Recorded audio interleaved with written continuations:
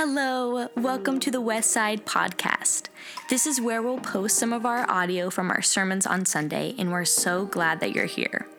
Westside's vision is to reconcile people to God through the grace of Jesus step by step. We hope you enjoy, and thanks for tuning in.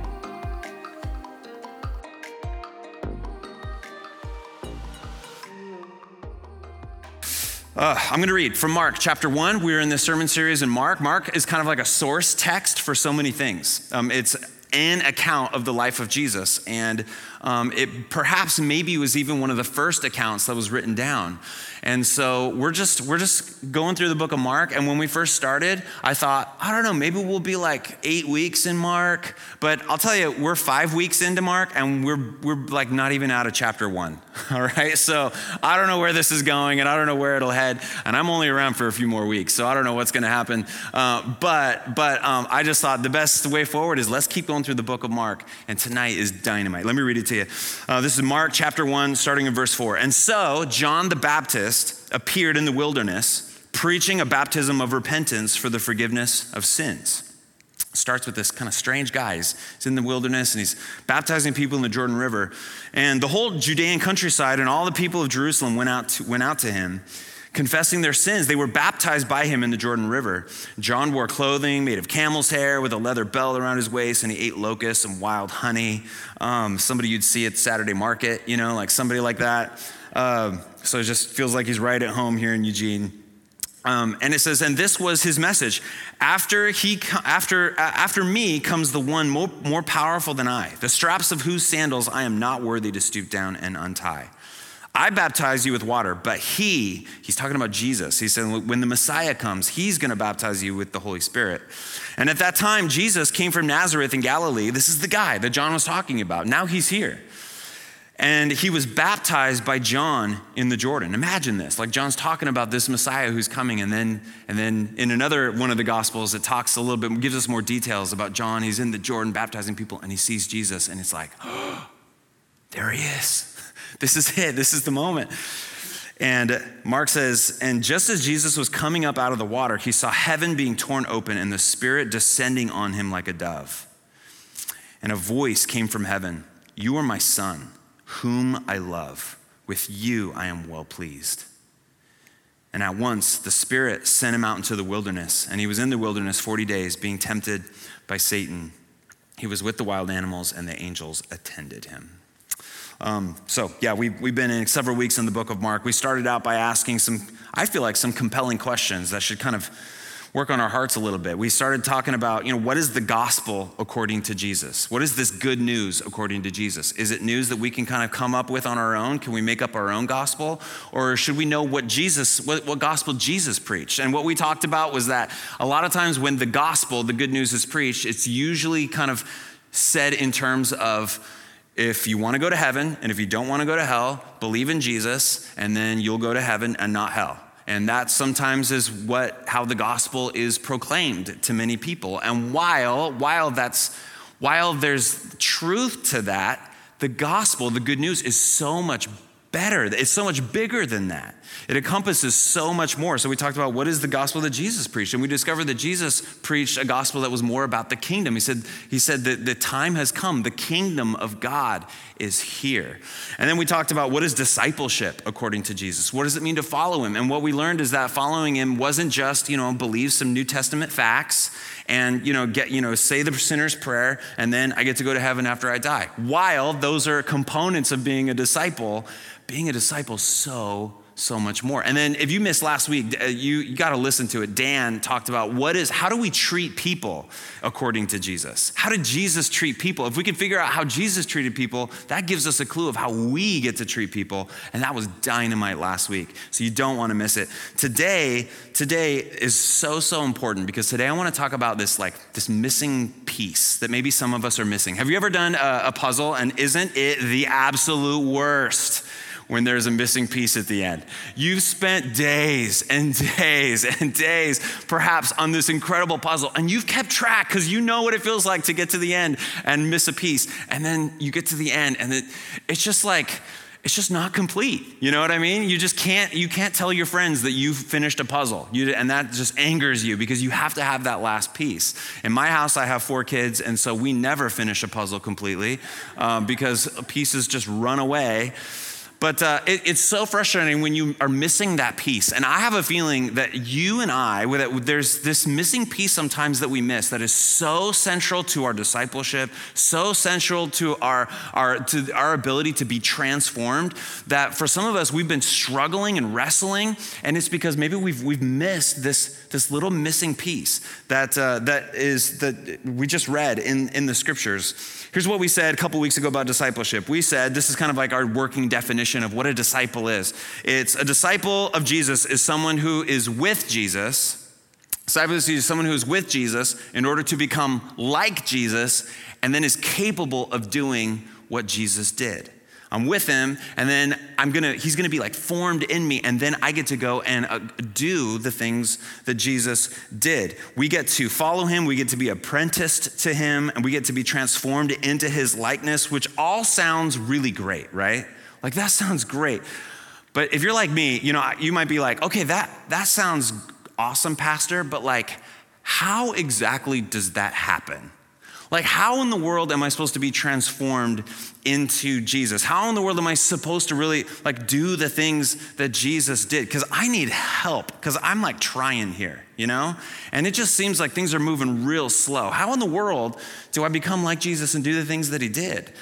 Like you might be like me, you might be struggling with the how, with the how to, but you also might be struggling with the want to. There's like couple things going on. Like we've got to have the want to, but you also have to have the how to. And you might have the how to, but not the want to, or you might have the want to, but not the how to. But like we just need help in the middle of all of that. And where is our help gonna come from? It's like I want to be transformed, but transformation is so hard. Change is hard. Just changing is hard. I think one of my favorite movies growing up was Rocky IV. Anybody can just get an amen from someone in the room? Rocky IV. If you've never seen Rocky IV, like we'll pray for you after service, We'll have a special spot for you over here. We'll pray. But in Rocky IV, he's going to go fight Ivan Drago. And there's this scene where he's talking to his wife, and she's at the top of the stairs, and he's at the bottom of the stairs, and he's going to go train in Russia. And she's like, "You can't win."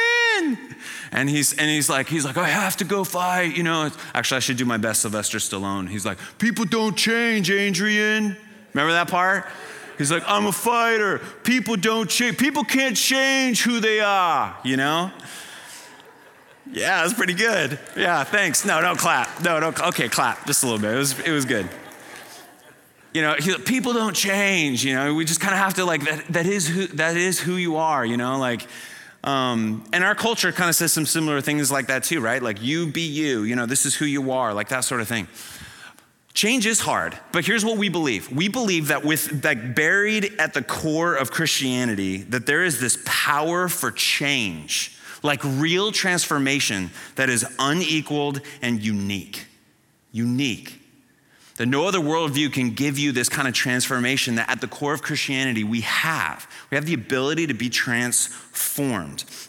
Here's what our model of transformation in church world has often been for the past maybe 100 years, 200 years. We have like a model for change, and I'm showing you this model not because I think it's the best model, but this often has been like Christianity's or the church, capital C church, like our strategy for change. Can we put that strategy up there? There's 3 things.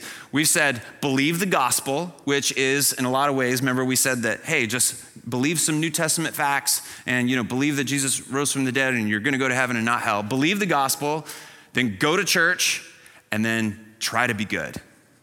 That's kind of been the model for Christian change for a long, long time. It's like, hey, how do I get transformed around here? I'll tell you, believe the gospel, come to church, and then try not to sin too much, Try to be good. And I want to tell you that I don't have a problem with, these are all great things, but they're not enough.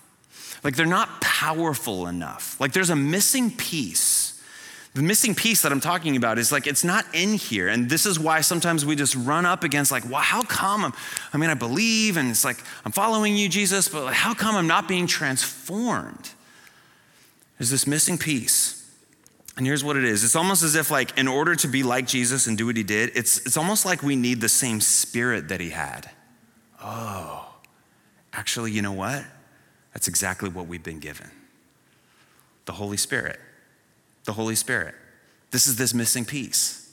The Holy Spirit. Now, I realize, guys, we are what's considered a Pentecostal church. Now, that might be a new phrase to you, but Pentecostal just essentially just means we believe that the Holy Spirit is a real thing, a person, a part of the Trinity, and that we have access to the Holy Spirit, God's Spirit in us, to do all those things that we said a disciple could do, be with Jesus and to be apprenticed to Jesus, to have Jesus formed in us, and then to be launched out into the world. We believe in the Holy Spirit. Now, I realize that when I start talking about the Holy Spirit, there's some reactions that might be happening in the room. There might be some of you that are like, holy who? Like, I haven't heard about the Holy Spirit. Some of you might be like, uh-oh, I've heard about these churches. Like, is this one of those churches where like people like wear like white suits and handle snakes and, are they gonna make us all try to speak in tongues and, repeat after me? And I say, we should have bought a Honda, and then everybody's supposed to, I've heard about these churches and like, oh no, you're one of these churches. So people get nervous when maybe the pastor starts talking about the Holy Spirit. And then there's another group of people where you're like, oh, finally. Now we're gonna get to the good stuff. Now he's talking about the Holy Spirit. We're coming from lots of different places when it comes to the Holy Spirit. Here's the deal. Some churches talk about nothing else besides Holy Spirit experiences. That's all they talk about. And then some churches don't talk about the Holy Spirit very much at all. And I want Westside to be balanced. I want us to be balanced. I want us to acknowledge the Holy Spirit and talk about the Holy Spirit. And that's what's happening at the very beginning of Mark. Notice, Jesus hasn't done any miracles yet. And Jesus gets baptized in the Jordan River. And a couple things are happening at the same time. I'll read it to you. This is verse 10 and 11. It says, just as Jesus was coming out of the water, he saw heaven being torn open, which is like a cool phrase. It's the same phrase of like the curtain after Jesus was crucified, and the curtain in the temple was like torn open. It's like we have access to God because that curtain was torn open. It's just like heaven's being torn open. And it's like heaven's like coming to earth in like a cool way. And it says that the Spirit descended on him. The Holy Spirit descended on him like a dove. And a voice came from heaven. You are my son, whom I love. With you I am well pleased. It's actually one of the places in Scripture where we see the Trinity all in one place. It's like if you're trying to describe like, how is God the Father, Son, Holy Spirit? Well, this is kind of one of those places where we see it all happening in just like 2 verses. So if you have God the Father saying, this is my son, you have Jesus there in the water, and then you have the Holy Spirit all coming, and it's like, oh man, how does this all work together? And then you'll notice that Jesus right away then is whisked off onto mission. He's whisked off into the wilderness, and then this is the beginning of his earthly ministry. Jesus starts right here and then heads out, and then this is when the miracles happen. This is where the water turns to wine. This is when people start getting healed. It starts with Jesus being empowered by the Holy Spirit. So I've got a question for you. Maybe you've never thought of it this way, but I think this is so important for us to understand. How did Jesus do the things that he did? Here's a question. How did Jesus do the things that he did? He did such incredible things. How did Jesus do all these incredible, miraculous things that Jesus did?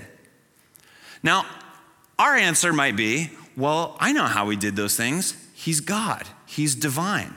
Jesus was a human, but also when he wanted to heal people, he just kind of tapped into his divinity because he's God, right?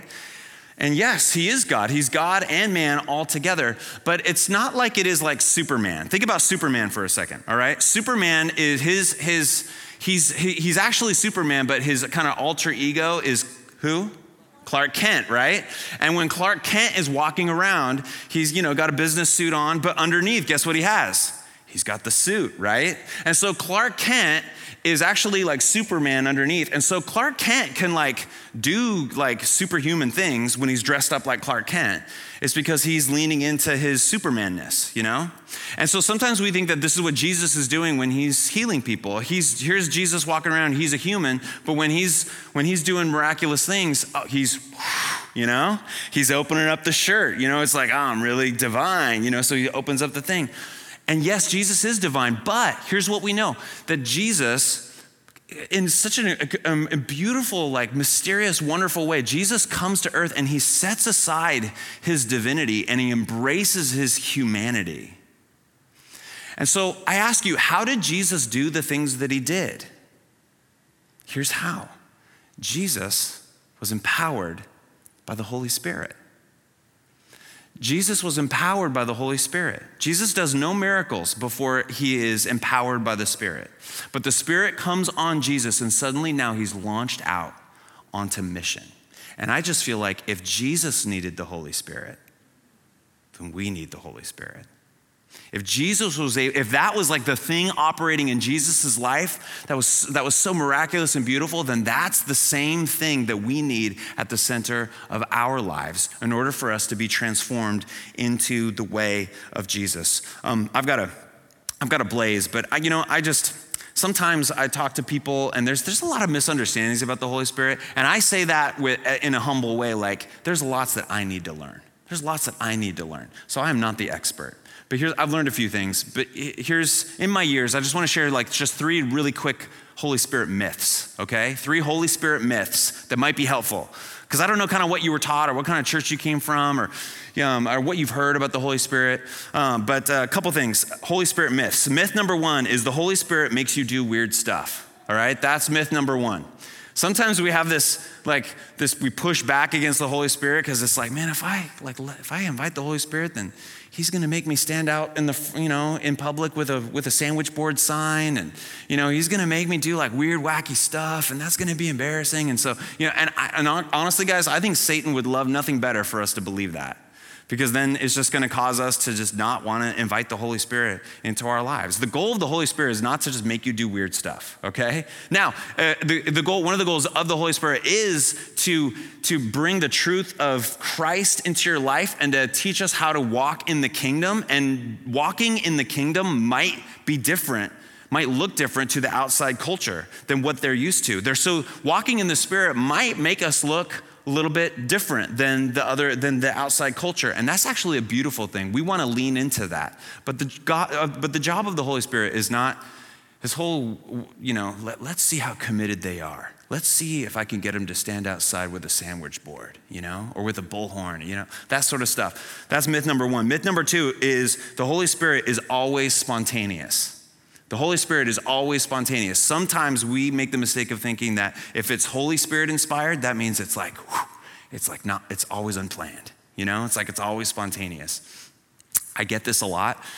Not a lot, but I've gotten this over the years because sometimes people have said about Westside, they say, hey, the Holy Spirit isn't really a part of this place, is it? And I'm like, why do you think that? And they're like, well, because you guys have this service order in your plan and you never go off the plan. And if this was Holy Spirit inspired, then you'd go off, then it would be always unplanned. You shouldn't make a plan and just let the Holy Spirit lead. And I'm like, it's not necessarily how the Holy Spirit works. Because this is a trick that you can play. And I'm going to give you a little behind the scenes look in a trick that some pastors do. I've never used it, all right? But if I ever use it, call me on it because it can be a trick. But you know what some pastors do sometimes? Is sometimes they get up and they say, hey, I had a sermon planned, but the Holy Spirit woke me up at 3 a.m. and he gave me something brand new. And I'm bringing it. And then everybody in the room goes, oh, this is a Holy Spirit inspired sermon. This is going to be good. This is going to be more Holy Spirit inspired than any other of his sermons, And could God wake me up in the morning and be spontaneous and completely change my message around? Oh, heck yeah. Oh, heck yeah. Is the Holy Spirit spontaneous sometimes? Absolutely. And even when we pray before service, like our band and stuff, we say, hey, here's our plan. But if God wants to do something different, let's just be open to it, right? So we do that. But you know what? Sometimes when the pastor comes out and says, I had a dream and I'm bringing you the fresh thing, guess what that is an excuse for? Bad planning. Oh no, it's Saturday and I don't have a sermon prepared. I'll tell them that this one came in a dream from the Holy Spirit and they're gonna think it's a zinger. It's like that kind of stuff happens. So I want you to remember this. Is the Holy Spirit spontaneous sometimes? Sure. But is the Holy Spirit present with you when you're making your plans? Oh yeah. Oh yeah. And so you say, hey, Lord, we're going to make some plans, and Lord, be in this planning. And so in that sense, the Holy Spirit's there. And when that plan goes off without a hitch, is that less Holy Spirit inspired? No, it's not. So the Holy Spirit isn't always spontaneous. If we always think he is, then we're just going to truncate him and not really see that he's everywhere. The last myth is this, is the Holy Spirit is just for spiritual experiences at church. Sometimes we think that the job of the Holy Spirit is to give us some warm fuzzies when we're gathered together on Sundays. And trust me, guys, I'm a fan of Holy Spirit warm fuzzies, all right? I hope we get them every Sunday, And there's moments, where like the band's kicking into this thing and I'm like, I feel just like, oh my gosh. But remember this. The whole job of the Holy Spirit is not just to give us warm fuzzies when we gather on a Sunday or to give us some like hyped up, kind of like big Holy Spirit experiences for our gatherings. Should we want those moments in our gatherings? Sure, because the Lord meets us there. Sure he does. But remember this, and I've said this for years, and I just want to tell you again, is the Holy Spirit isn't just for Sundays, and it's not just for this room. The Holy Spirit is given to you and given to me so that when you're pumping gas, we're in Oregon, when somebody else is pumping your gas and they're pumping your gas, and then in that moment, the Lord's like, you just feel like something's going on in their life, and you just, maybe like this is a moment where you just start up a conversation with this person that you've never met. The Holy Spirit is not just for Sundays, it's for gas stations too. It's for every part of your life. So this is what I've said for years. The Holy Spirit isn't just for altar times, it's for all times. The Holy Spirit is for all times, not just altar times. Okay, remember that. Let's have a big view of the Holy Spirit and not just, kind of like put him on a day in a specific place, always has to be spontaneous and always has to be about doing weird stuff. Let's not put him there. The Holy Spirit's so much better and bigger than that. But today, just for the sake of just our conversation, I want to talk about the Holy Spirit in terms of transformation. Because we started out by saying change is hard. Transformation is hard. How come it's hard for us to change? One of the reasons is because sometimes we forget that missing piece is acknowledging that the Holy Spirit has been given to us so that we can be truly transformed. Transformation. If we're really supposed to be disciples, then having him formed in us is going to be so key. We need to be transformed. Therefore, we need the Holy Spirit. The kind of like theological kind of college-y way that people have described this word transformation is this other word, sanctification. Sanctification. Maybe you've heard that word, to be sanctified. Sanctification. We put that definition up there. Sanctification is taken from the Latin word holy and to work. It's a status given to someone who's surrendered their life to Jesus, meaning like there's this status of, because I've surrendered my life to Jesus, I've been given this status of like new. Like the old is gone, the new has come. I'm like, he's given me his righteousness, he's given me his holiness. It's a status and it's a process that continues to be done through the work of the Holy Spirit. This is interesting because it's like this tension. It seems like it's a contradiction, but it's not. It's a status that I have, and then also at the same time, it's still a process. You are holy, that is your status, but you are being made holy. That's the process. You are holy, but you are also being made holy. That what has happened to you in Christ is real, but it's not fully realized. It's real, you've been given a new identity, and yet it hasn't been fully realized yet, that it's here, but it's on the way. Isn't this interesting? This is this definition of sanctification. You have a new nature in Christ when you give your life over to him. There's this regenerated thing that happens in your heart. It's a miracle, and yet you're not transformed completely yet. This is the process of transformation, of sanctification, and it won't happen unless the Holy Spirit is a part of it. That's the missing piece. Some of you have been spinning your wheels because you're like, it's like willpower, like I'm gonna be transformed, and you haven't invited the Holy Spirit to come and do the work that only the Holy Spirit can do. So how does it work? I made up this diagram, and I don't even know quite if it's complete. It's probably not completely right, but I think it's onto something, okay? So here's my diagram that I think is onto something, if I could frame it that way. That This is how transformation, this is how change happens. The Holy Spirit is right in the middle of it. And the Holy Spirit points us to truth. There's practices involved. There's pain and trials and tribulation involved, and also community. These are important things that we need to be transformed. So real quick, first is truth. Truth. The Holy Spirit reveals truth. And I don't have time to read it all to you, but in Jesus's discourse in John chapter 14, 15, 16, 17, Jesus talks a lot about the Holy Spirit. Jesus calls the Holy Spirit an advocate. And he says so many awesome things about the Holy Spirit because he's telling the disciples, I'm leaving, but I'm going to send you my Spirit. And here's what the Spirit's going to do. And I encourage you to read that on your own. But so many times in there, Jesus says, here's one of the Holy Spirit's main jobs. The Holy Spirit's main job is to help point our hearts to the truth of Jesus, to reveal truth in us so that we have this compass, so that we know where true north is, to give us truth. Now, do you think that this is an important function of the Holy Spirit in today's day and age? Oh, yeah. When there are so many claims out there to what truth is, when every single news outlet says, we know the truth, not them, and this other news outlet says, well, they don't know the truth, we do. No matter where you're looking, everybody claims to know the truth. And Jesus knew that this was going to be a problem for all people, for all time. And so he says, I'm going to give you the Holy Spirit because I want to point you. I want you to have this thing inside of you that helps reveal truth. So you know the truth about Jesus, and so you know the truth about who you are. But here's what I want to say about truth. There's a couple different kinds of truth. There's professed truth, and then there's embodied truth. There's professed truth, and then there's embodied truth. Professed truth is, hey, I believe something to be true. We all know how to do that. Embodied truth is, no, you're gonna put your life into that truth. You're gonna lean into that truth with your very bones. Do you see the difference? Now, I would say that the Christian church for a long time has been really good at professed truth and not necessarily so good at embodied truth. That we are very good at professing the truth and knowing kind of the facts and knowing things about theology. We know that we have the professed truth, but it's that embodied truth that's so important. Here's an illustration for you that I know you'll get. Has anybody ever been rappelling? Have you been rappelling? Yeah.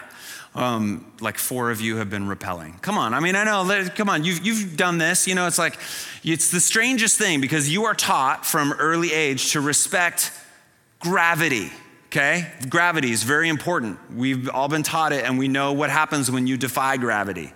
And so we know how gravity works, and yet you're on maybe you did a rock climbing thing and then now they're gonna lower you down, or maybe you're actually out, on a cliff somewhere and somebody's down below with the rope and they literally are gonna put a diaper around you, all right? And then they attach a rope to the diaper and then they want you to lean out over the ledge and just sit back. That's literally what they want you to do.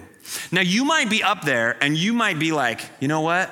I know that the ropes are gonna hold me. I know that this diaper thingamajig is totally gonna work. You might be up there knowing, I know. You could profess a creed about it. You could have a creed that you recite about this rope harness thing. You could even sing a song about it, amazing ropes, how sweet the sound, you could sing songs about it. You could profess all day long about the rope, but it's only professed truth. It is not embodied truth until what? Until you lean back. And ladies and gentlemen, embodied truth always trumps professed truth. It always does. Because we can profess truth all day long and recite the creed about it and sing the songs about it, but it's only till it's embodied truth that it's actually true. Did you see what I just did? It's not until it's embodied truth, until it's actually a thing. And so as a disciple of Jesus, the Holy Spirit is leading us to truth and not just to profess truth. As important as professed truth is, it's good to profess truth and know truth. But the Holy Spirit is pushing us to lean back into embodied truth. It's almost as like you need a way to live into the truth with your bodies. It's almost as if you need to find a way to live into that truth with your bodies, with our bodies. And that's why we need practices. You see that? That's why we need practices. Like practices that my body actually does. That's how I lean into truth. So they've been called disciplines, Christian spiritual disciplines, spiritual practices. These are so, so important and often so overlooked. Did you guys know that we have started Lent? Did you know that? This last Wednesday was Ash Wednesday. And so we're in this season of time where where churches all over, where we practice these days leading up to Easter. You know what that is? That's a practice. It's a practice that we lean our bodies into. Here's the thing about practices is, I'll read this to you. This is from 2 Peter chapter 1, verses 3-9. I love how Peter says it. And it just hits us right in the gut. This is so good. He says, his divine power, talking about Jesus and the Holy Spirit's power, his divine power has given us everything we need for a godly life through our knowledge of him who called us by his own glory and goodness. Through these, he has given us his very great and precious promises so that through them you may participate in the divine nature, having escaped the corruption in the world caused by evil desires. Listen to what Peter's saying. He says, you have the power, you have all the power you need. So that you've been invited into having an identity that's rooted in him, to participate in the divine nature, because you have all those things. And if you have all those things, then therefore, he says, for this reason, make every effort to add to your faith goodness, and to goodness knowledge, and to knowledge self-control, and to self-control perseverance, and to perseverance godliness, and to godliness mutual affection, and to mutual affection love.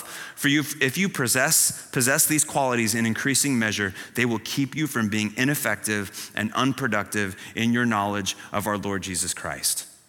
But whoever does not have them is nearsighted and blind, forgetting that they have been cleansed from their past sins. Listen to this. This is powerful. Peter says, you don't lack the power to be transformed. You've been given the Holy Spirit. You don't lack the invitation into his divine nature. He's given you that wide open invitation. You're not lacking any of those things. Do you know what you're lacking? Effort. It says the thing that you're lacking, the thing that most of us lack, is the effort that it takes to lean into those passages. You and I often lack the effort to do anything about the Holy Spirit that's in us, anything about this divine nature that we've been invited into. We lack effort. Now, if you're thinking, oh, he's talking about works righteousness, some of you are like, I don't know what that means. And other of you are like, maybe he's talking about works righteousness. I'm just telling you, no, I'm not. Earning your salvation, not a thing. It's only because of Jesus.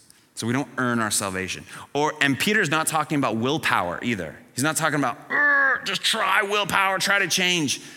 No. He says, we've been given the power, we've been given the invitation, but what we have been invited to is to show up with our effort. That's where we lean into these practices and build them into our lives. You could pray all day long for bigger biceps. You could.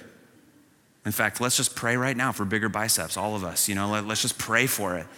But and can God give you bigger biceps? I guess. Jesus rose from the dead, so more power to you. But is God probably gonna make your biceps bigger if you pray about it? No. You gotta get to the gym if you want bigger biceps. You see what I mean? It's like effort. We gotta show up with our lives, with our effort. This is where sometimes we just lack, because we just forget about the Holy Spirit, and we forget that we've got the Holy Spirit. Now we get to lean in with these practices with effort. My time's up. I want to invite the band to come up. And as the band is coming up, and Terry, I'm just going to kind of skip to the end here. You can go back to that diagram. Here's what the Holy Spirit does. He reveals truth. He gives us practices like fasting and Sabbath and boundaries and so many and prayer and reading scripture, so many different practices that we get to do with our bodies because he wants us to live in embodied truth, not just professed truth. And then the Bible talks a lot about how God speaks to us and transforms us and changes us through the difficult things we go through our pain. The Bible calls it tribulations, trials. We have so many of those, and God wants to use those as instruments and tools to transform us. And sometimes we run away when those things come, when really like those things are tools and instruments that God uses. And then lastly, we don't have to do it alone. God's given us a community of people together to be able to love each other and care for one another and encourage one another and walk through all of these things together. Change will not come if you just say a prayer, just come to church when you can, and then try not to sin. It's not powerful enough. That's maybe where you've been spinning your wheels. And trust me, I think you should come to church. That's all great. Please do. But you need more. And the Holy Spirit has been given to us. If Jesus needed the Spirit, so do you. And maybe this has been the missing piece that you've been looking for a while. You just never knew that the Holy Spirit was available to you. So here's how we're gonna respond tonight. Is we're gonna sing a song, and there's a couple ways that we can respond. Maybe you just wanna be at your seat and you just, I don't know, something I said tonight landed somewhere and you just need to do business with the Lord in your heart, you know? Can you ask for the Holy Spirit, like right where you're sitting, just as we're singing, just say, Holy Spirit, fill me. Just, I want the Holy Spirit a part of my life. Yeah, you can. You can do that. What we also see in the scriptures is we see that in the book of Acts in particular, people say, hey, I haven't heard about the Holy Spirit. Well, they go and they get prayed for, and somebody just prays for them. And that's one of the ways that the Holy Spirit just kind of fills our lives. And so as we sing, right over here, there's gonna be a couple people over by this sign on the other side of the baptism tank. We just love to pray for you. Just, hey, I want the Holy Spirit to fill me, be a part of my life. Pray for that. We'll pray for that. Maybe you just wanna come and take communion. Say, Jesus, thank you that as you take that juice and that cracker, think about like, the Holy Spirit has been given to you so that God is not just like out here, but he's in you. Communion is one of those ways that we say like, Lord, I want you in me. I want your Spirit in me. And so maybe as you take communion, it's one of those ways where you say, Spirit, fill me again, so that I can be your hands and feet, so that I can be transformed, so that I can do the things that you've called me to do, so that I can be apprenticed to you, so that you can be formed in me, so that I can go out and be the people that you've called us and asked us to be. We need the Holy Spirit. Maybe it's the missing ingredient. We'll bring the lights down, I'll pray, and then can we just respond as we sing? Father, we just acknowledge that maybe we've been trying with our willpower. Maybe we thought just knowing some things would be enough. But Lord, I pray that we would respond to the invitation that you have given us, that you want to give us your Spirit, and that you want to fill us, and you want to give us access to who you are so that we could be apprenticed to you, so that we could be transformed, and so that we can go out and be transforming agents in the world. So Lord, I pray, would we respond to that tonight? We receive it. We want to show up to it with our bodies. We want to lean into that embodied truth, because we know that's where really truth comes alive, and you want us to come alive. So fill us tonight as we respond to you. In Jesus' name, amen.